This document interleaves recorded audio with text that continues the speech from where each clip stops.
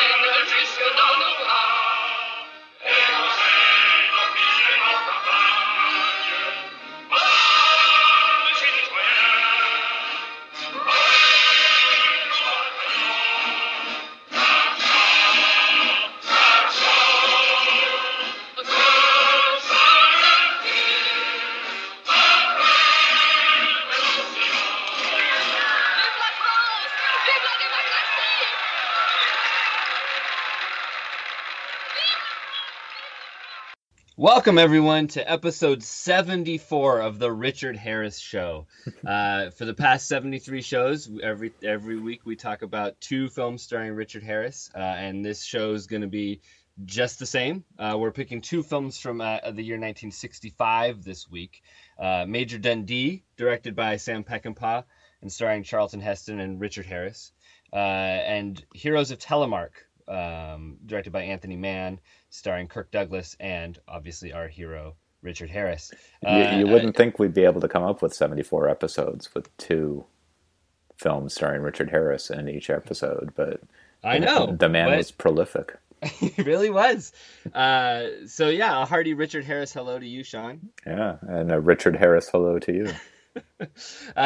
We're going to turn the tables a bit today. You know, we have done Richard Harris as our person of the week, 73 weeks running now, but we're actually going to turn the tables and talk about the director of Major Dundee. Sam Peckinpah will be our person of the week this week. He's the Richard Harris of directors. He really is.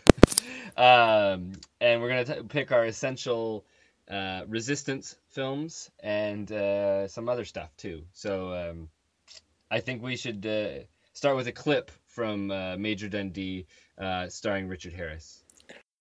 The screen stretches to vast new horizons in the epic story of a rabble regiment, led by two bitter enemies, a major in blue, a captain in gray. To this day, their exploits echo in the legendary of the great Southwest.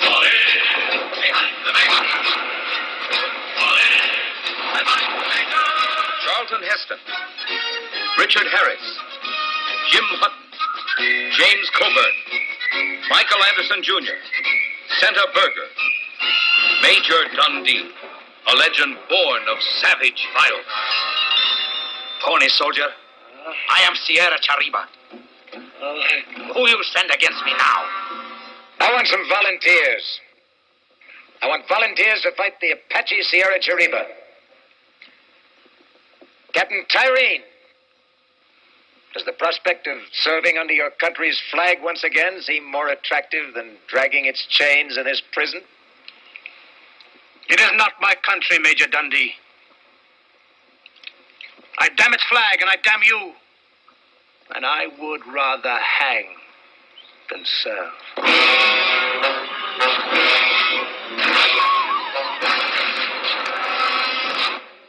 You're a would-be cavalier, an Irish potato farmer with a plumed hat fighting for a white-collar plantation house you never had and never will. Have you ever stopped to think why they made you a jailer instead of a soldier?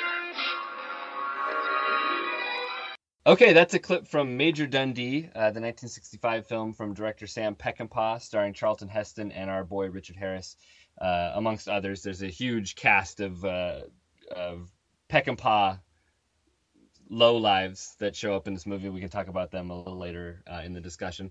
But the film takes place at the tail end of the Civil War. Major Dundee, played by Charlton Heston, takes a ragtag group into Indian Territory, track down Apaches who have stolen, kind of in a Searchers-esque storyline. They've captured these children, and so Major Dundee's plan, which everybody says is a fool's errand, and he shouldn't be doing it because for a number of reasons. And but he's going to go back and get these kids. But he does it with prisoners, prisoners of war, drunks, like I said, lowlifes, the 6th Black Regiment that's there. And being a Peckinpah film, there's a lot of failure. There's a lot of violence. And it's dirty, it's gritty, and you loved it, Sean.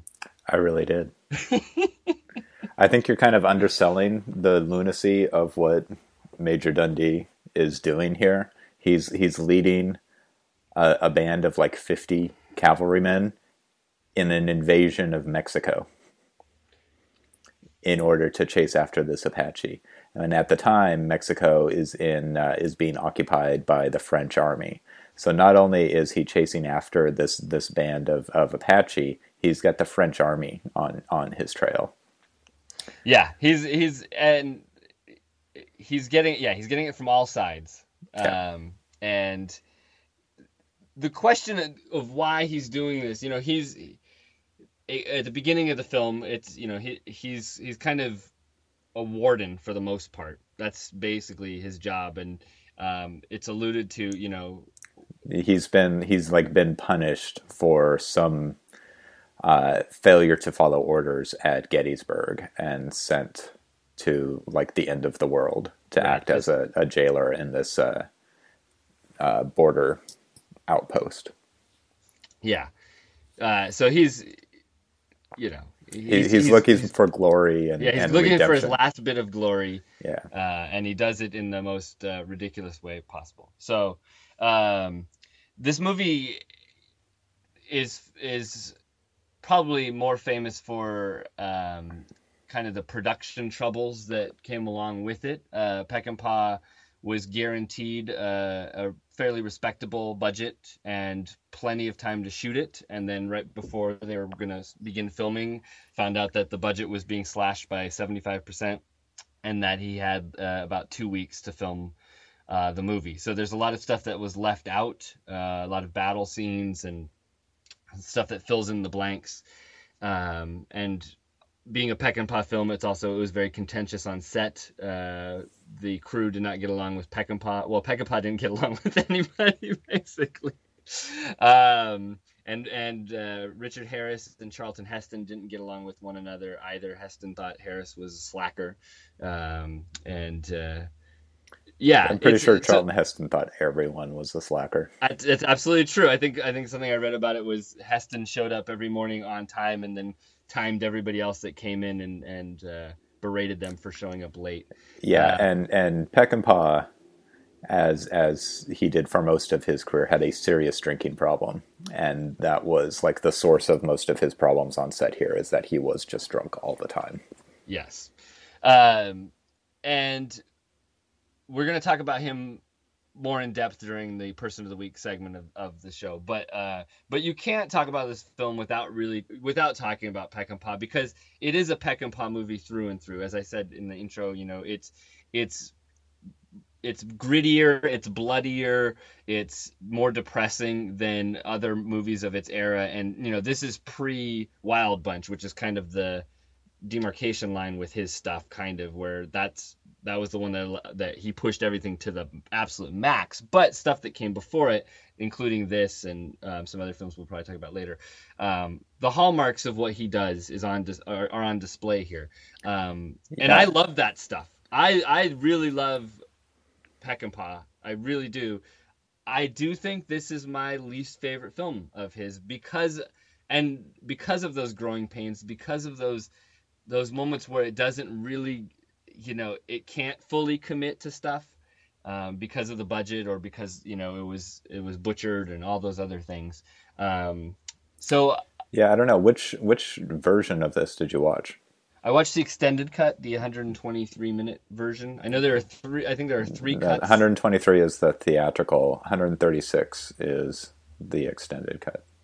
Okay. Well, the cut I watched was labeled the extended cut, but it was only 123 minutes. Okay, that's the theatrical cut. Okay. The 2 hour and 15-minute cut is the restored version. It was restored in 2005.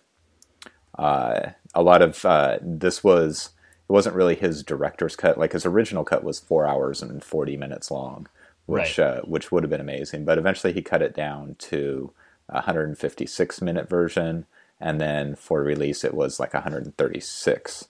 And then after its initial release, it was cut down again to 123, and Peckinpah hated that. Yeah. And also it had, what was the score like on the one that you had? Did it have the Mitch Miller song?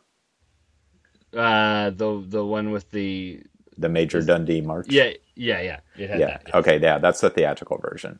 The restored cut has an entirely different score that was created in 2005 on the theory that it would match better what Peckinpah actually wanted.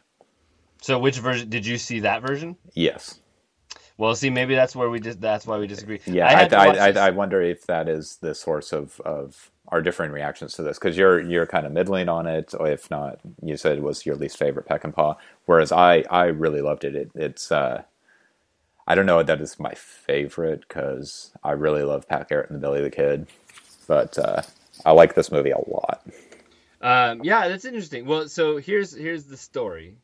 Well, you know the story, but the listeners don't know the story. Sure. I was out of town for several days leading up to this, and so I had to scramble at the end to get these movies in today. And I went on to Amazon Instant, which is what I rarely do. But they listed the extended cut, and so I assumed it was correct, and that's what I downloaded and I watched. So now I'm kicking myself, because now I want to go out and check out the extended cut, because this isn't the only Peckinpah movie. Like you said, Pat Garrett, same thing. Yeah.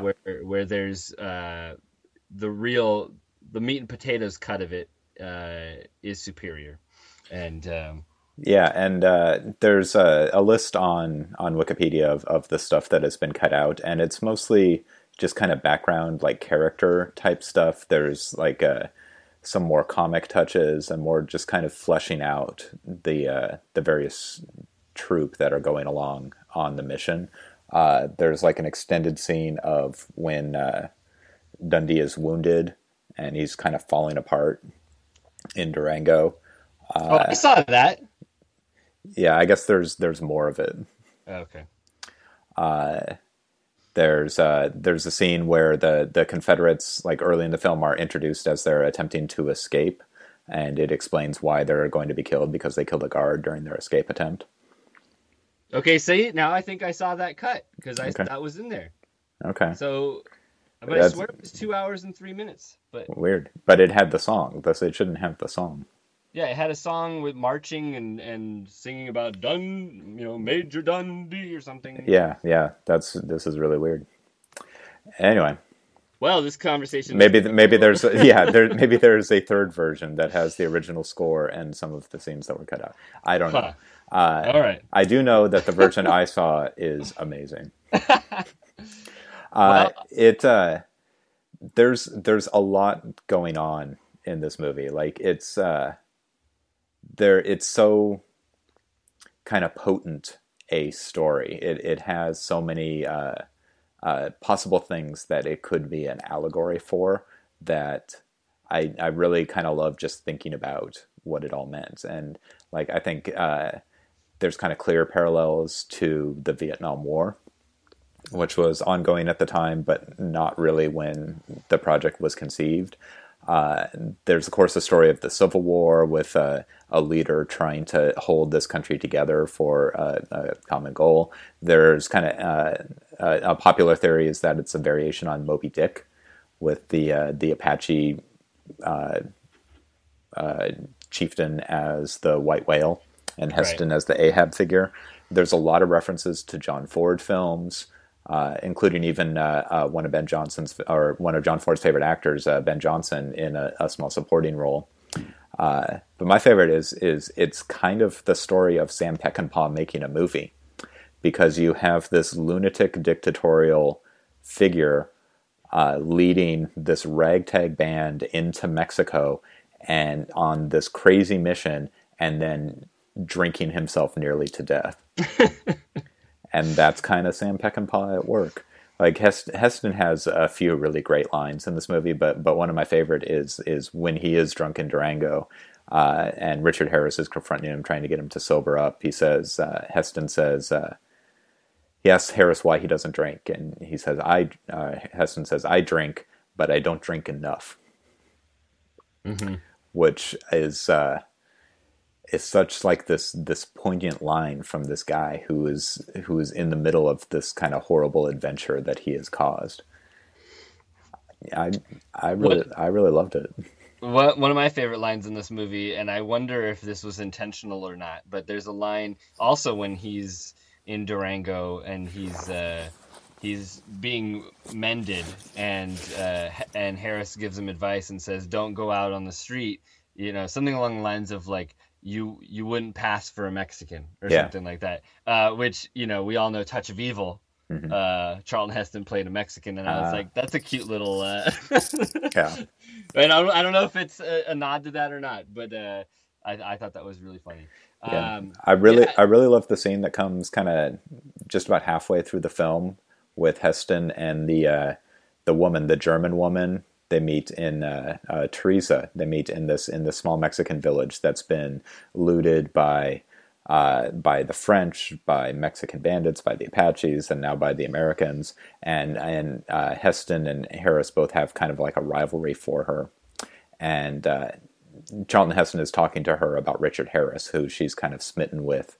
And Heston says, "He is corrupt, but I will save him."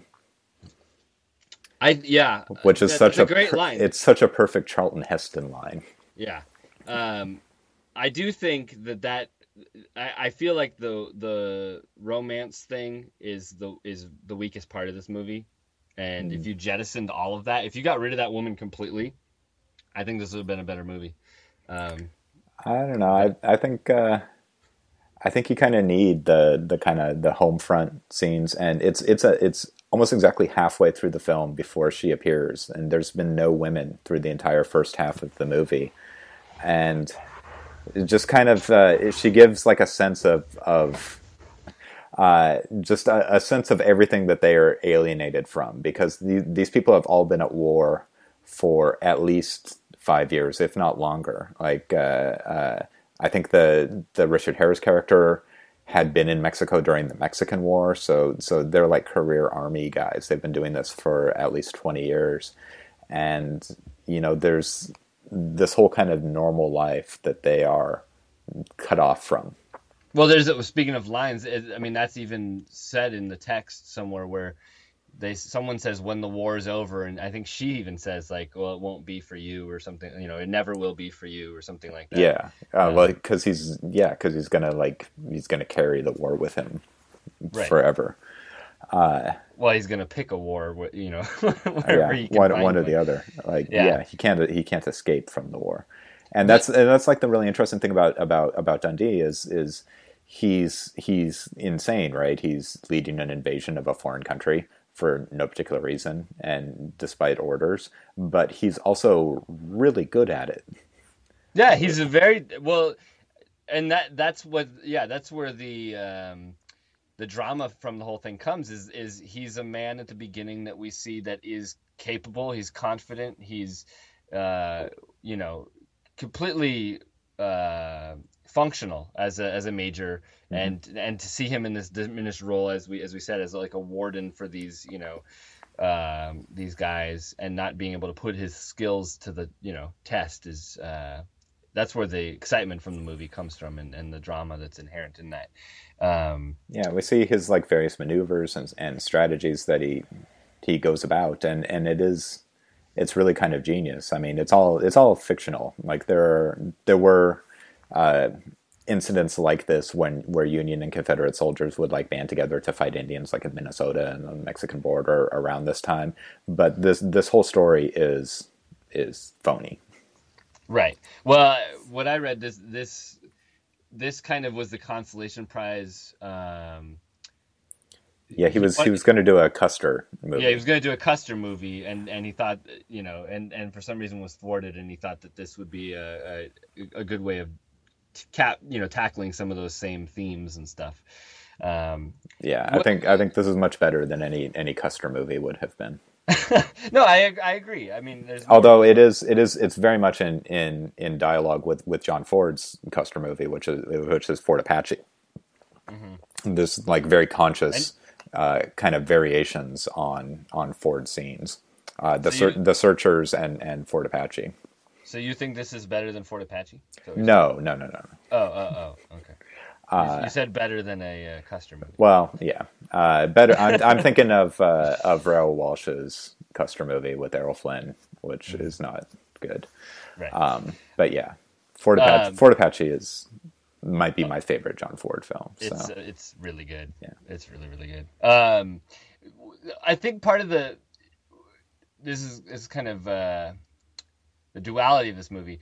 Part of my frustration with the film, but also something about it that I really respect and actually admire about it, is the movie's never really paying off what it's setting up. Like it's a movie about frustrations and about failures and stuff, and time and again that's played out in the plot of the movie, where the goal at the beginning of the movie is we're gonna save these kids, that's what we're gonna do, and then without anything really happening, like action-wise or anything, the kids just show up, and they get the kids back, and they send the kids back to a safe haven.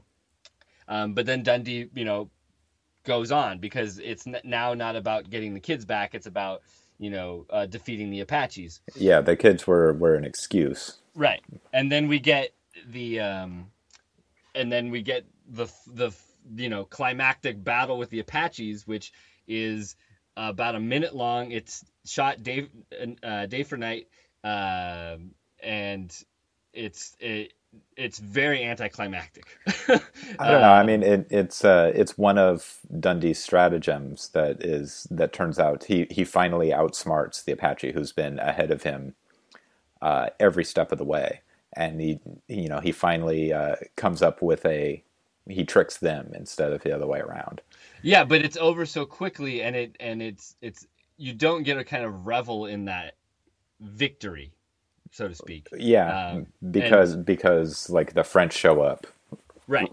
So it's a movie that's constantly teasing out something, that it's dangling a certain carrot in front of you, and then when you finally get to the carrot is rotten or something like that. And yeah, but so the really climactic battle though is really cool, the one against the French. No, but see, even before that, the whole movie is also setting up on a parallel track this confrontation between Heston and Harris, where it's like, okay, when he beats the Apache, now these the two main characters of the film, are going to go at each other, and then they don't get to do that, and so it's because of the French attack, which is well played out, and I think it's great, but it's another kind of narrative dead end. So well, they're never going to have their showdown. Like it can't end that way. Like it's inevitable that one of them is going to die in the way that one of them dies at the end of the film.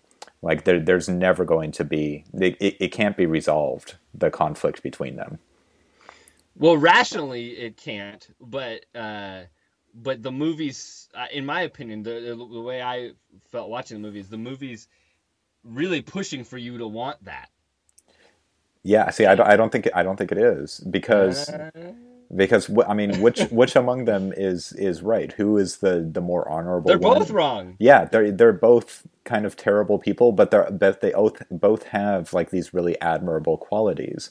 Like Richard Harris is the Confederate captain, who, in a really unusual move for a 1965 film referencing the Civil War, he and Heston have a discussion about what the war was actually about, and Heston's like, "No, it's about slavery, dude." Yeah, that was awesome. Yeah, that was really great, and any handling in this movie of at least relations, in regards to the treatment of black people in this movie. Mm-hmm. We can say what we want about the Apache or whatever, but is great, especially for 1965. There's the great scene of one of the Confederates, one of the lackeys, demanding that one of the black soldiers, take off his boots for him, and that scene is fantastic. Yeah, it's Brock Peters is playing the like the leader of the black soldiers, and he's really good. He went on to be in Star Trek. He did a lot of stuff on Star Trek. He was like the father of the captain of Deep Space Nine. That's good to know. I'm not a Trekkie. The supporting cast here is really cool. Like there's Brock Peters. There's you didn't mention James Coburn, a one-armed. I was saving him. A one-armed James Coburn.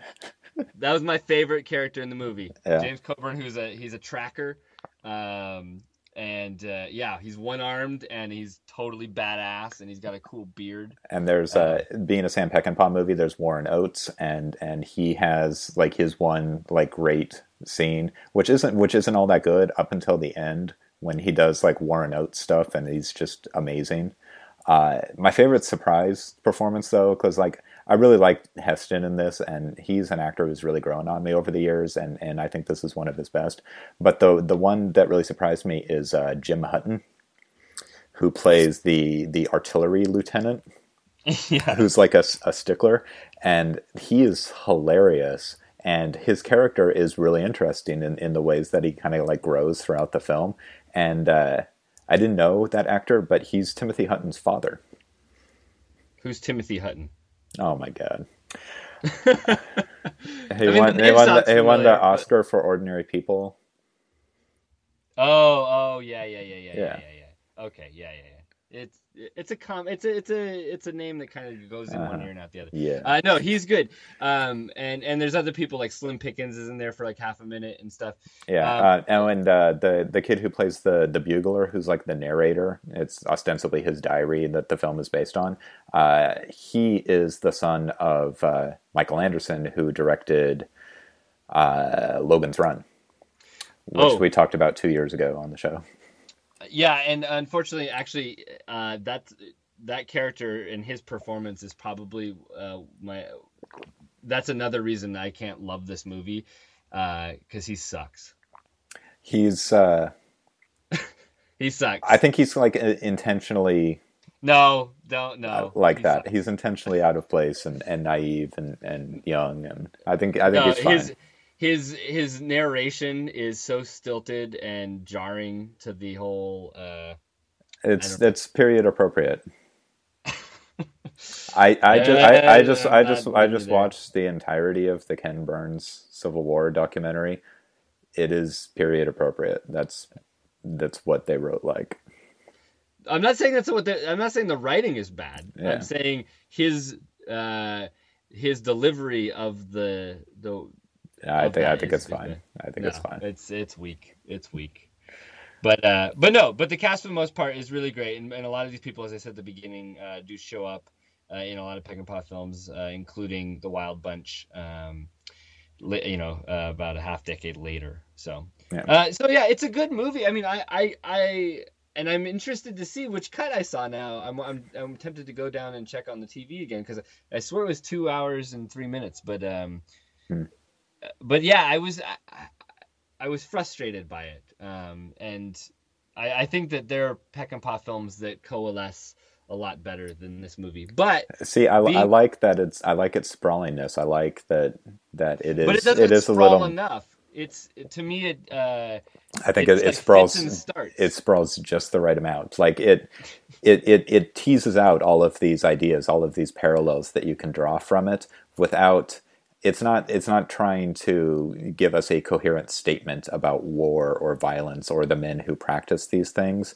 It's just kind of throwing this into this like lunatic experience, I thought it was really, really powerful and really moving.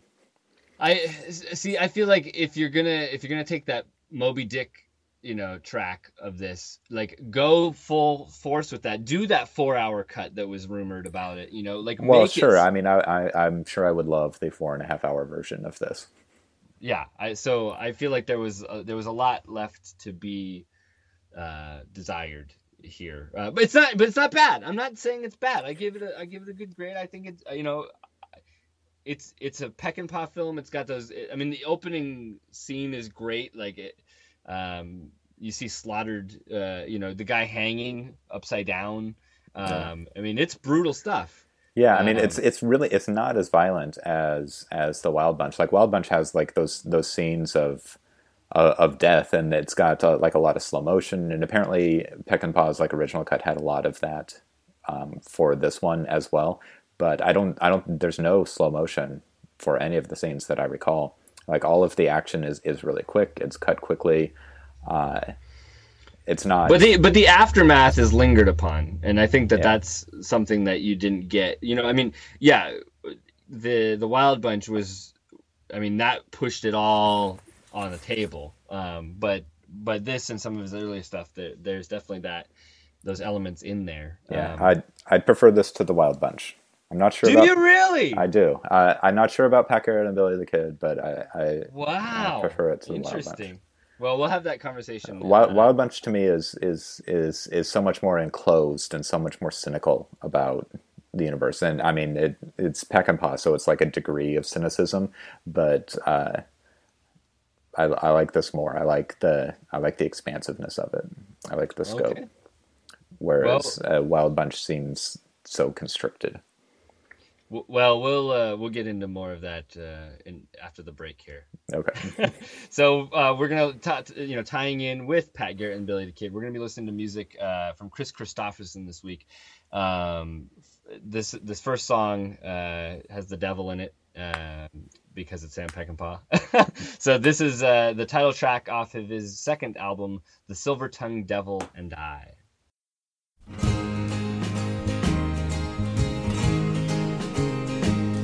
I took myself down to the Tally-Ho Tavern to buy me a bottle of beer. And I sat me down by a tender young maiden whose eyes were as dark as her hair.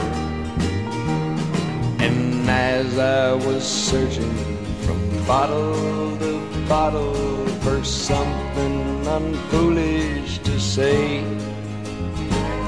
that silver-tongued devil just slipped from the shadows and smiling stole her away. I said, hey, little girl, don't you know he's the devil? He's everything that I ain't, hiding intentions of evil under the smile of a saint. All is good for is getting in trouble and shifting his share of the blame. And some people swear he's my double, and some even say we're the same. But the silver-tongued devil's got nothing to lose. I'll only live till I die. We take our own chances, pay our own dues. The silver-tongued devil and I.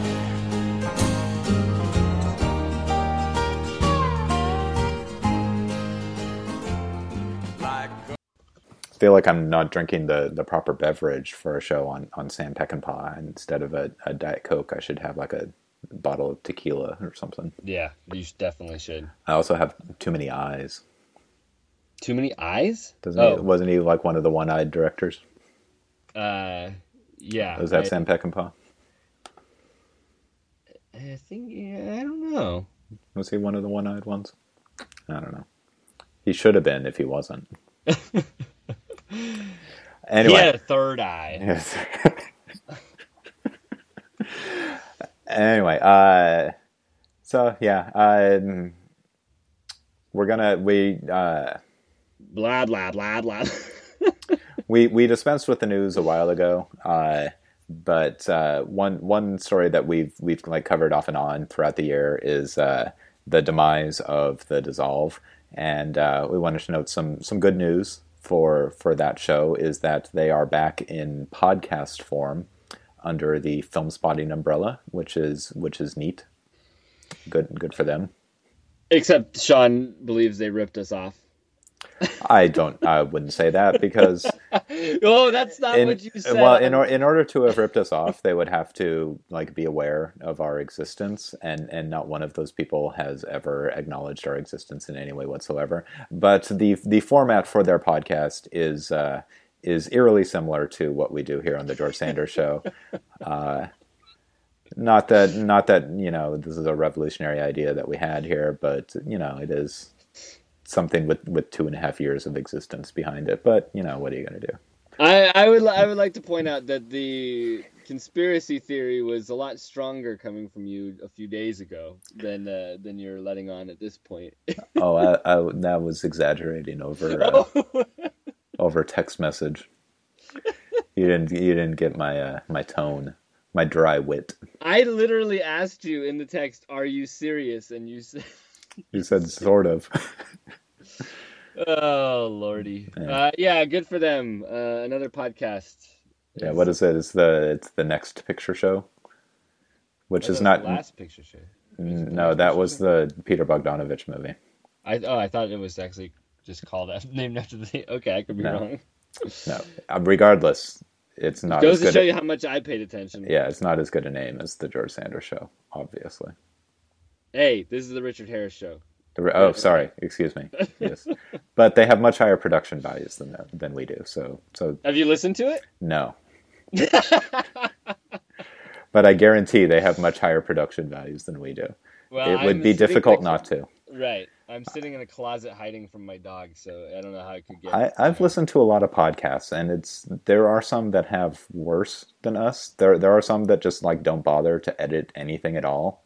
I was listening to a football one the other day, and one of the guys, their Skype connection broke down, and for 3 minutes, it was just dead air. That's stupid. And they didn't edit it out. So yeah, I mean, we do the minimum effort. That is no effort. We do a minimum amount of effort. Okay. We could use some tidier editing, I'm sure. But... Well, you're welcome to do it once. I've offered. You don't trust me. All right, so let's move on to our person of the week. Speaking of megalomaniacal drunken geniuses, that's right. Sam Peckinpah. Yes, Sam Peckinpah was a director. He was a drunk. He was a writer. He was a drunk.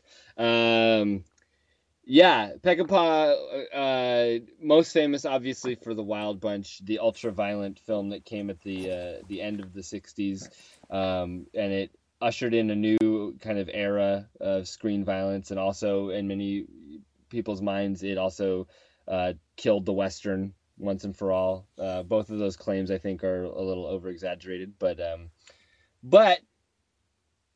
he does kind of. He's a larger than life figure that can kind of handle those kinds of larger than life claims, I guess is a good way of putting it, with Sam Peckinpah. You just said that you don't think The Wild Bunch is better than Major Dundee. So do you think Major Dundee is the best Peckinpah film that you've seen? Like I said, I'm not sure. It might be Pack Air to the Belly of the Kid. I really love that movie. Might be Convoy as well. I haven't seen Convoy. I've only seen a handful of his films. There's these three, and Alfredo Garcia and Ride the High Country are the only ones that I've seen. Ride the High Country is so good. It really is. I think it kind of, if I remember the story right on that, it kind of started life as a Bud Bedecker film, or is as a Bud Bedecker homage. It's got Randolph Scott and Joel McCrea. It feels more Bedecker-y than it does Peckinpah-y. Yeah, maybe in the beginning. Yeah. But as the movie goes on, my first time watching it, actually, I I said this on Letterboxd. I've seen it twice now, and it's just so good. The first half of it, I was like, this doesn't feel like a Peckinpah movie. Where's all the, drunks and rapists and all these, the horrible people and stuff? And then it gets to the mining camp, and they're all the drunks and rapists and, sure, prostitutes and all that stuff. And it gets pretty ugly there. And it is it's such a great ending. And it was such a great ending that Randolph Scott, I think, made it his last movie. I think he chose to go out with that. And Joel McCrea, I think, did a couple other things. But for those two actors, it was kind of their swan song. And it's such a good portrait of kind of that No Country for Old Men thought of the new guard coming in and no place in this world for them anymore. Yeah, it's really a transitional film for the Western genre, and just kind of for the Hollywood action movie, moving away from the 50s, from like the Westerns of John Ford, Anthony Mann, Bud Boetticher, into like this new territory that Peckinpah and others, Sergio Leone, Clint Eastwood would take things in the 1960s. Yeah, and it's he did some TV before it, but it's only his second feature film, and which is kind of shocking because it's a very confident film, and yeah, well, I think that like, comes from the television experience. Like television in the 1950s, they were working so much that it was like this amazing apprenticeship system that you used to get in working in the studios, but in the 50s and 60s you got it in television. And I haven't seen his first film, The Deadly Companions, but I've seen the ones that you mentioned, Ride the High Country, Pat Garrett, Wild Bunch, obviously. And also he was an old man by that. Well, he wasn't an old man. He was middle aged. He was like in his late 30s when he did Ride the High Country, which is, for a second feature film, that's a lot of life experience going into that. Yeah, well, he didn't. Yeah, I wouldn't say he didn't get far into middle age. He died 59, which is Yeah, well, he had a very short career, for obvious reasons. Yeah, the one that I've seen that you haven't is another one of his more controversial films, or you can take his name out of there. Just one of the more controversial films from the late 60s, early 70s, and that's Straw Dogs. With Dustin Hoffman, and that movie is brutal. Yeah. Oh my god. I don't know if I like it. It's definitely the most despicable movie of his that I've seen, and it's tough to sit through, but it's really impressive nonetheless. But that's what he does. And The Wild Bunch for me is really interesting because the first time I watched it, I was kind of like, it's such a name movie. You go into it like, I'm about to watch The Wild Bunch. And I was kind of bored with it for a bit. And I was like, I don't know, this isn't what it's cracked up to be. But I got to say, the famous ending really pays off. Like, it is so ridiculous and just... I mean, he really goes all out in that, and that is what swayed me on the movie. I want to see it again. It's been a while, but I really love the final 15-minute shootout in that movie, which is just gutsy as all hell, and really over the top and ridiculous, and totally fun because of it, and sad. Yeah, it's such a dark movie. I like it. But it's hard for me to watch because it is so bleak. Yeah. Whereas Pat Garrett and Billy the Kid, I think, is a little more open. Like there's like this amazing scene with who is it? Is it Slim Pickens? Bob Dylan. No, yeah, it's Slim Pickens or Chill Wills. Like his death scene where he's like sitting on the side of the river and he's been shot in the stomach and he's like watching the sunset with his wife as he dies, and it's really beautiful, and there's nothing like that in The Wild Bunch. No, there's no room for beauty in The Wild Bunch. Yeah. Which I commend. Who needs beauty? It's it's time to time, but yeah. I really haven't seen a Peckinpah movie that I didn't like. And there are a few that I do really love. I might say, looking at them all over again and having just talked about it, I think High Country might be the one that takes the cake. It's Really? such a good movie. I don't know. It's that or Wild Bunch. I don't know. I haven't seen The Getaway. I do want to see The Getaway, which stars Steve McQueen. And I just watched earlier this week, gearing up for 65. I watched The Cincinnati Kid, which is not that good. Yeah. No, it's not. But Peckinpah was the original director on that one, and it would have been a lot better. It would have been so much better, right? Yeah. It would have been so much better. But win some, you lose some. So. Yeah. So that's Sam Peckinpah. He's pretty cool. Yeah. He's he and I have nothing in common. No. Really, nothing in common. I'm pretty sure he would hate us. He would hate us, right? Yeah. But I think he's really cool. Even though he's a horrible, despicable person, I think he's really cool. Yeah, speaking of the Cincinnati Kid, it's hard to think of two directors, two successful directors, more opposite than Sam Peckinpah and Norman Jewison. Right. It's how does somebody think those two guys could do the same project?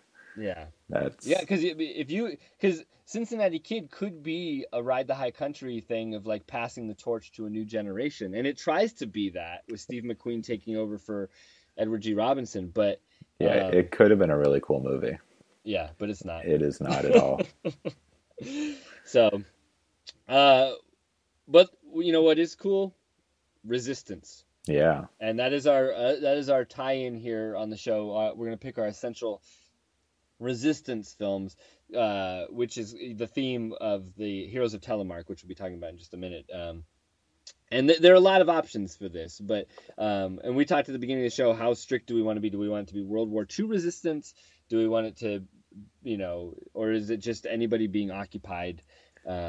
Resistance against an occupied foreign power. So Seven Samurai, a village resisting bandits, does not count. Right. And we're going to be talking about resistance next time on the show when we talk about Star Wars, but that's true. That is also disqualified in my opinion. Sure. Galactic resistance is out of the show. So what did you pick, Sean, for your resistance film? You know what? I thought of some stuff. I thought about The Train, which we talked about on the show, and Jean-Pierre Melville's Army of Shadows, about the French resistance, and Zhang Wen's Devils on the Doorstep, about kind of a reluctant Chinese resistance to Japanese occupation during World War II. But I am going with the movie that started this episode, and it's Casablanca. A great pick. Yeah, I mean it's an obvious pick, but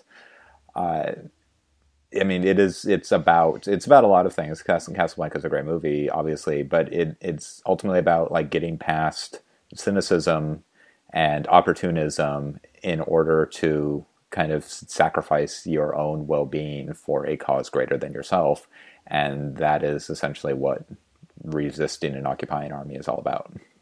Yes. Because it's easy to collaborate and it's hard to resist. Plus, it's a good movie. I don't think I have to really sell anybody on Casablanca. Well, I think you picked it before for something completely different too, different that's what's so cool about a movie like Casablanca. Or there's so many movies like that. Citizen Kane is one of them. Where you can ascribe obviously the resistance part of it is really it's literally baked into the substance of it. But you can pick that movie for essential. So many different kinds of things, Yeah. And that's a really special thing because there aren't that many movies that you can do that with. So the Casablanca is definitely one of them. Yeah, I mean, and everybody loves Casablanca, and it's it's almost a cliche to talk about how great it is because everybody thinks that, but it's one of the movies that has earned that. reputation, like Citizen Kane. Right. Like, I think it's that good. I think it's better than Citizen Kane. I don't think it's better than Citizen Kane, but sure. Yeah, it's one of my favorite movies. I think it's one of the best movies.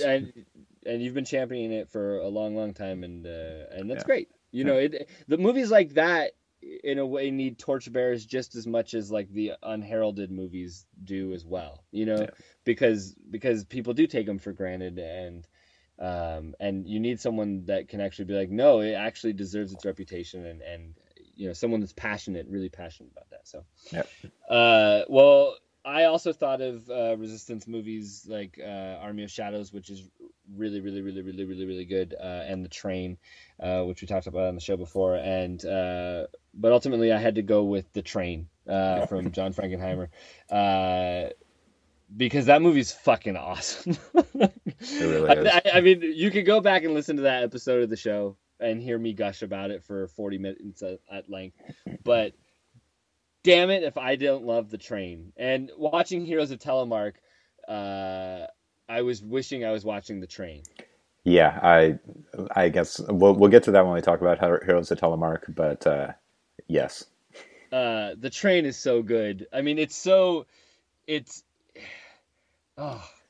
Burt Lancaster attempting to save art from Nazis, but it's like so much more than that too. It's so much more than that. It's beautiful to look at. It's black and white. The action is stellar. It's a movie that shows, you know, we've all seen a billion World War II movies, you know, but it shows, you know, one facet of that story you haven't seen before. Yep. And in a way that you haven't seen it, seen it. A detail and focus and it's just a slam bang production. It's, you know, it's over 2 hours, but it just flies right by, and it's just a movie that I want to share with people. I've been ever since we watched it. I've been wanting to share it with everybody I know. Like, have you seen The Train? It's fucking awesome. Yeah, you bonded with Bong Joon-ho over a shared love of The Train. That's right. Exactly. You can listen to that episode too if you want, people. Yes, it's just a powerful piece of filmmaking that builds to this really great climax that it takes the larger, you know, the huge atrocities and everything that was going on and winnows it down to, you know, one guy against one guy, but there's so much riding on it, and it's just great. Yeah, it's great. I love The Train. Yeah, I want to watch The Train again. Yeah, I kind of wish we'd watched The Train instead of the movie we're going to talk about next.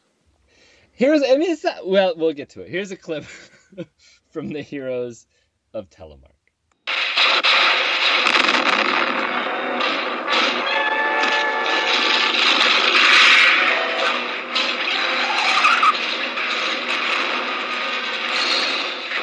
Heroes of Telemark.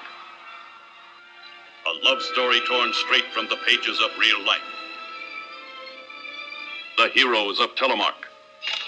A picture of terrifying suspense against a panorama of rugged grandeur. The Heroes of Telemark. Kirk Douglas, Richard Harris, Ulla Jacobson, Michael Redgrave. Their mission, stop the Nazis from developing the atom bomb.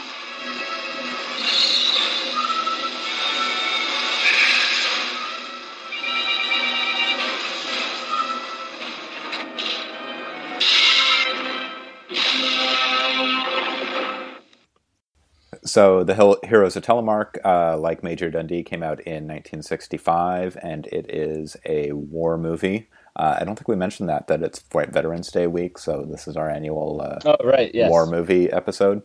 That's why we picked both of these. And also 1965 is our year for this year.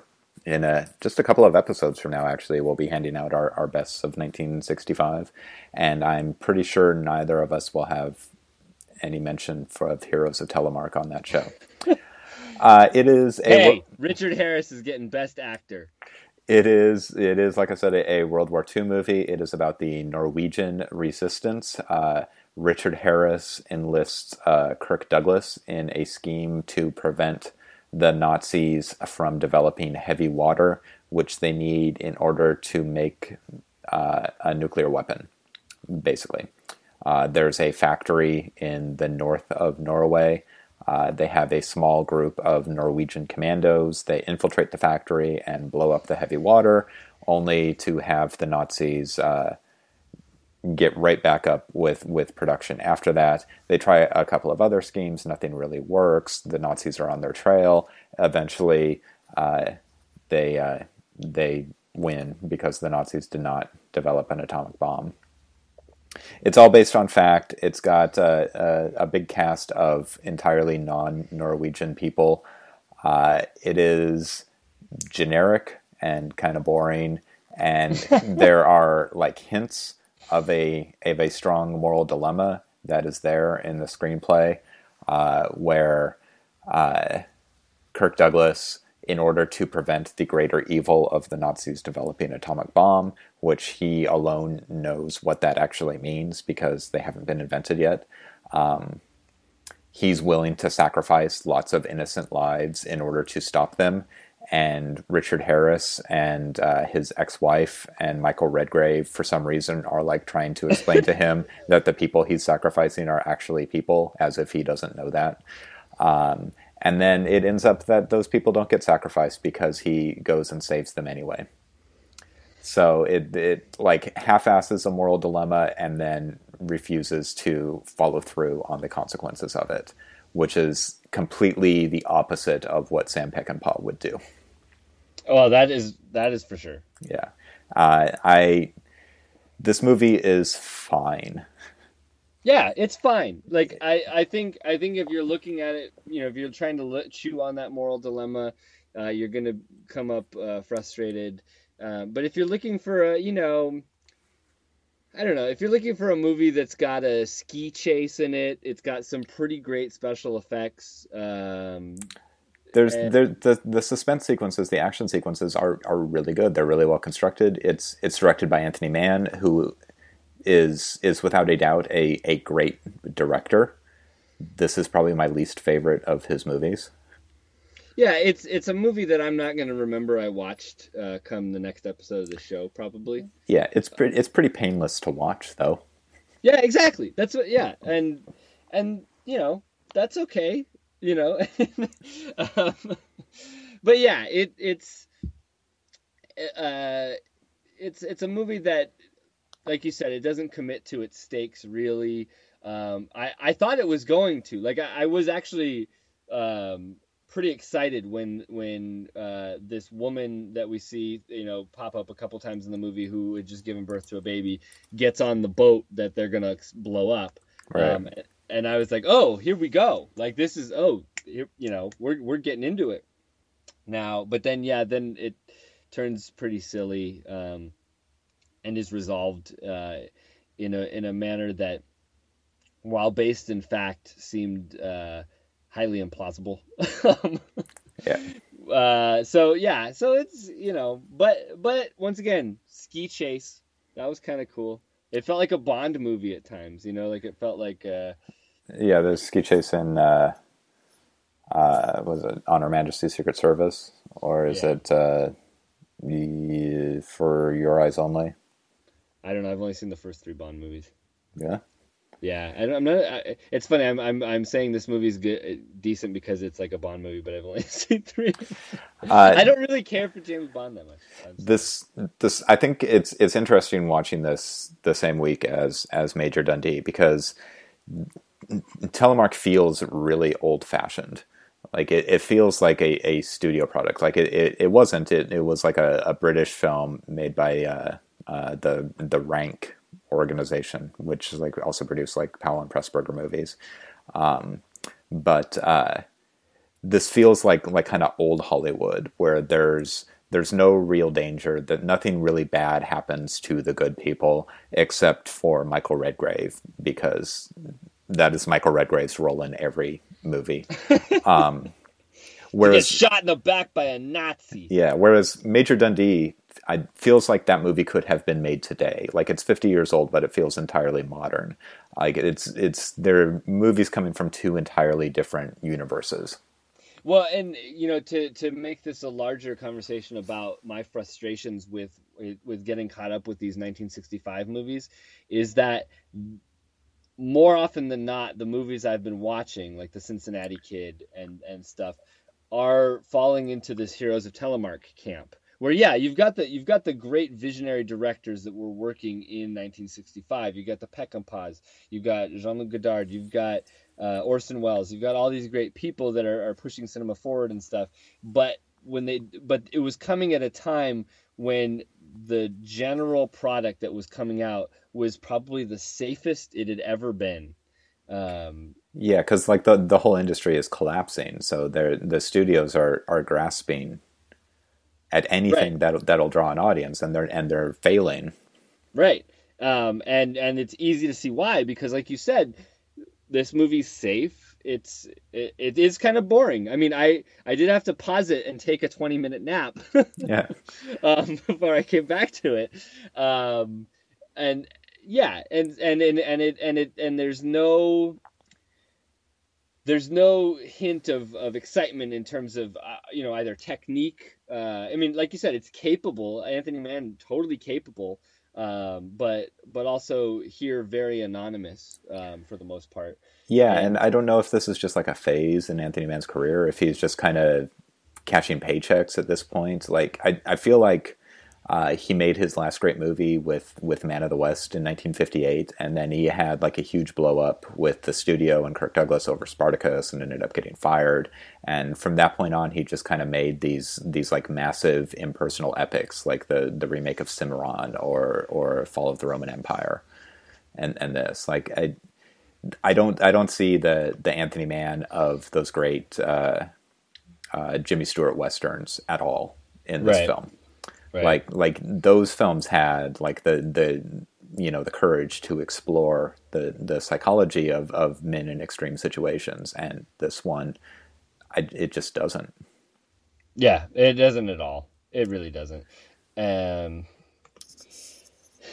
Which, yeah, I mean that's super frustrating. I mean, it's one thing if it had been a faceless director, like someone that just a journeyman kind of, But I got excited. I was like, we're going to talk about Peckinpah and Mann this week. Like, that sounds great. Yeah, I think I think there's an expectation that comes with a director like that. So, maybe I think we're disappointed in this movie because we like his earlier films so much. Yeah, yeah. And is that fair? Because like once again, it's a fine movie. Like there's nothing in this that I find entirely egregious. There's no grating performances. There's no clunkiness in writing or editing or any of those things. But yeah, it just kind of plays out for its 2 hours and then it's over. Yeah, I don't think Richard Harris is very good in this. He's better in the Peckinpah. He's really good in the Peckinpah, yeah. and he's an actor I like. Obviously, we named the show after him. But watching this, I was like, oh, so he wasn't interesting when he was young, and then he made Major Dundee. It was released in the same year, and he's brilliant in that. So, I don't know. I mean, Kirk Douglas is another actor I really like, and he's just kind of like Kirk Douglas on autopilot here. Like there's like in the very beginning of the film, there's like hints that he's like a skeevy womanizer. Yeah. Mm-hmm. But he very quickly just becomes generic Hollywood action hero. Yeah. I thought that was really cool in the beginning where he's making out with, and I love the Norwegian scientists, like all these like gorgeous blonde women. Yeah, well, that's Scandinavia for you. Yeah, I love that. And then he's in the dark room, like macking on one of them and stuff. Yeah, that like once again going back to hints of like James Bond or whatever. Like it would have been fun if he was this kind of playboy type that was maybe the real issue was he's not interested really in regular humanity. He doesn't care about people on a human level. He's a physicist. He's more on a theoretical plane or whatever. But yeah, it doesn't get into any kind of that stuff. Yeah, I don't know. I mean, Technically, I think this movie is really cool. Like you were saying, like the snow and the snow chase. I think the sound is really cool. There's one repeated shot that's like the image that you remember from this film from like inside, like the heavy water drip thing that Mann goes back to again and again, where you see like the drip, and the drip speeds up when like the Nazis are getting, you know, closer to their goal, and that's a cool shot. But at the same time, you're watching water drip. Yeah. Yes. Yeah, and you know, and the Nazis, you know, compared to something like The Train, which came out the year before, and it's the same Hollywood, it's the same kind of generation of star. It's got Burt Lancaster, and you know, and what Lancaster's doing in that film is so far beyond what Douglas is even trying to do in Telemark. But in the characterization of the Nazis, like the Nazis in Heroes of Telemark are utterly generic bad Nazis. Yes. Which is fine. They're bad in The Train too, but they're like an interesting kind of bad. Like the like leading Nazi in that, I can't remember who plays him. Is it Paul Scofield? Yeah. Is like an evil Nazi, but he also loves art. Yeah. And that you know gives him something interesting. It gives him something you know kind of sympathetic, and it gives him an obsession to match the kind of desperation that the resistance fighters are resisting him with. There's nothing like that in this film. Yeah, like, it's always more interesting to humanize a villain, than to just make them evil, pure evil. Yeah, and that doesn't mean like making them sympathetic. Like I don't want I don't want likable Nazis. I want interesting Nazis, and these Nazis aren't interesting. Exactly. Yeah. So, yeah. I mean, like I said, I've been watching a whole bunch of 65 films. Heroes of Telemark is better than the last several that I watched. So, you know, the curve is kind of skewed this year in terms of quality level here. Yeah, I think you need to veer more in the experimental 1965 direction. Maybe watch some of the Andy Warhol movies and kind of cleanse your palate of the late studio mediocrity. Well, hey, I watched Fists in the Pocket and Pleasures of the Flesh, which are neither you know, American or really studio based productions, and they were both pretty lame. So I'm striking out left and right here, but so it goes. So anyway, that's our discussion of Heroes of Telemark. We're going to hear another Chris Christopherson song here. It's called Loving Her Was Easier Than Anything I'll Ever Do Again. In honor of Ulla Jacobson, who was a pretty lady. Right.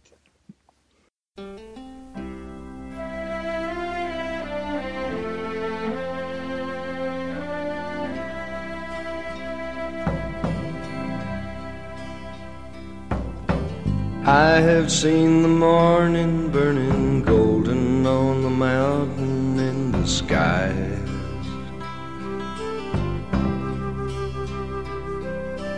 Aching with the feeling of the freedom of an eagle when she flies.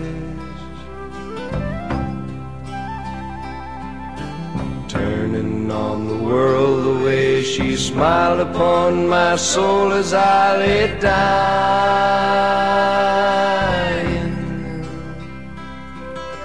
Healing as the colors in the sunshine and the shadows of her eyes.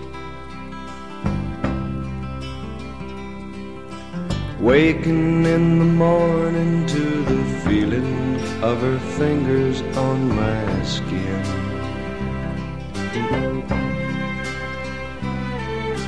Wiping out the traces of the people and the places that I've been.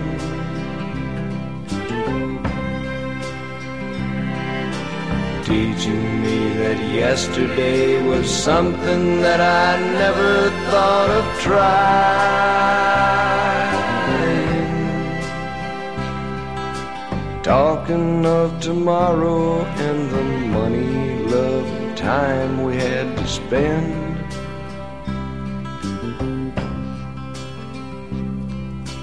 Loving her was easier than anything I'll ever do again.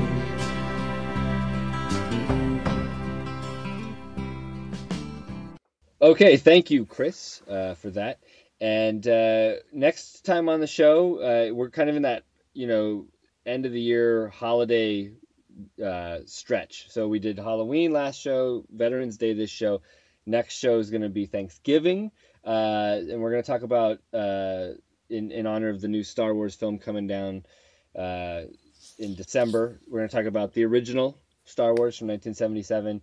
And since it's Thanksgiving and we're really into puns, we're going to talk about Turkish Star Wars, or better known as The Man Who Saved the World. Actually, lesser known as The Man Who Saved the World, which is a movie that's just totally bonkers, apparently. And it's got, it steals backdrop images from Star Wars and music from Raiders of the Lost Ark and is just supposed to be totally fun and insane. So looking forward to that.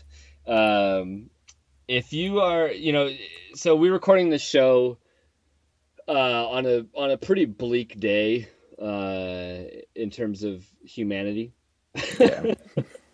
to say the least, which is hard to do, but I want to give a shout out to Paris and France, and what the unspeakable tragedy that has occurred there and what they're going through. But I want to celebrate in my little way what makes Paris so amazing.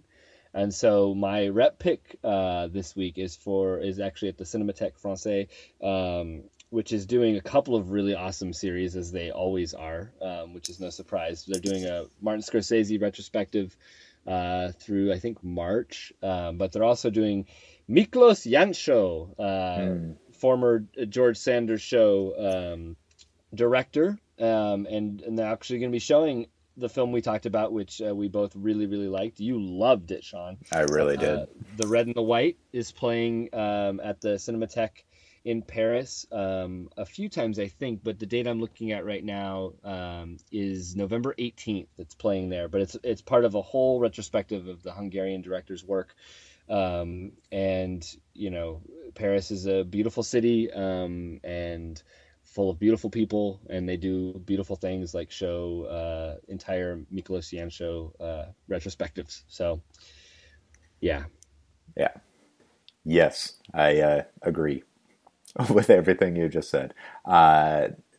Beginning today in New York at the Film Society of Lincoln Center is a retrospective on the films of Seijun Suzuki, the oddball Japanese director. His two most famous films are playing today. That's Tokyo Drifter and Branded to Kill. Obviously, you can't go see that. But what you can go see is on Monday, November 16th.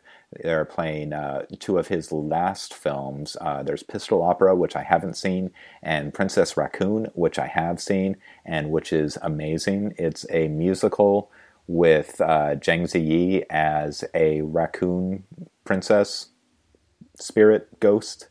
And she has adventures, and it all takes place on this highly artificial stage, and it's one of the weirdest and best musicals of this century. It's a truly astounding film, and I am jealous of all the New Yorkers who get to go see it in the theater.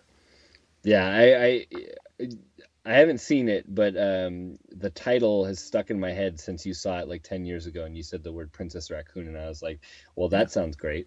Yeah, it's not like a raccoon. It's like the Pompoko raccoons, like the magic Tanuki. Tanuki suit. Yeah.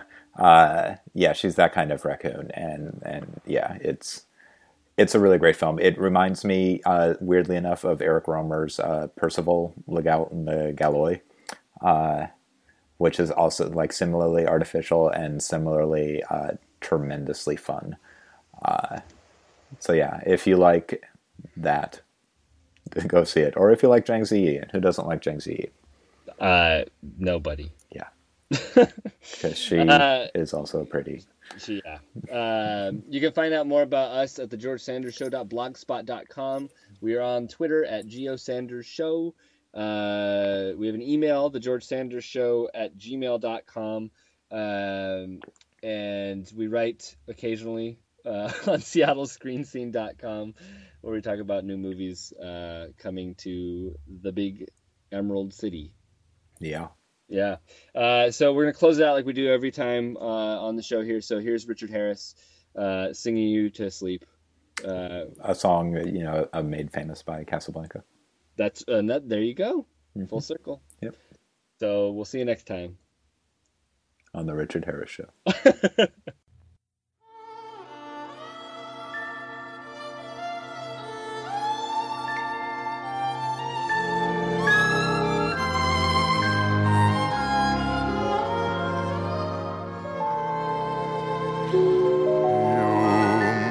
Remember this, a kiss is just a kiss, a sigh is just a sigh.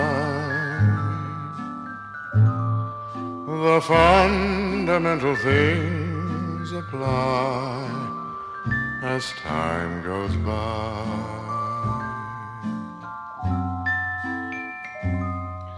And when two lovers woo, they still say I love you. On that you can rely. No matter what the future brings as time goes by.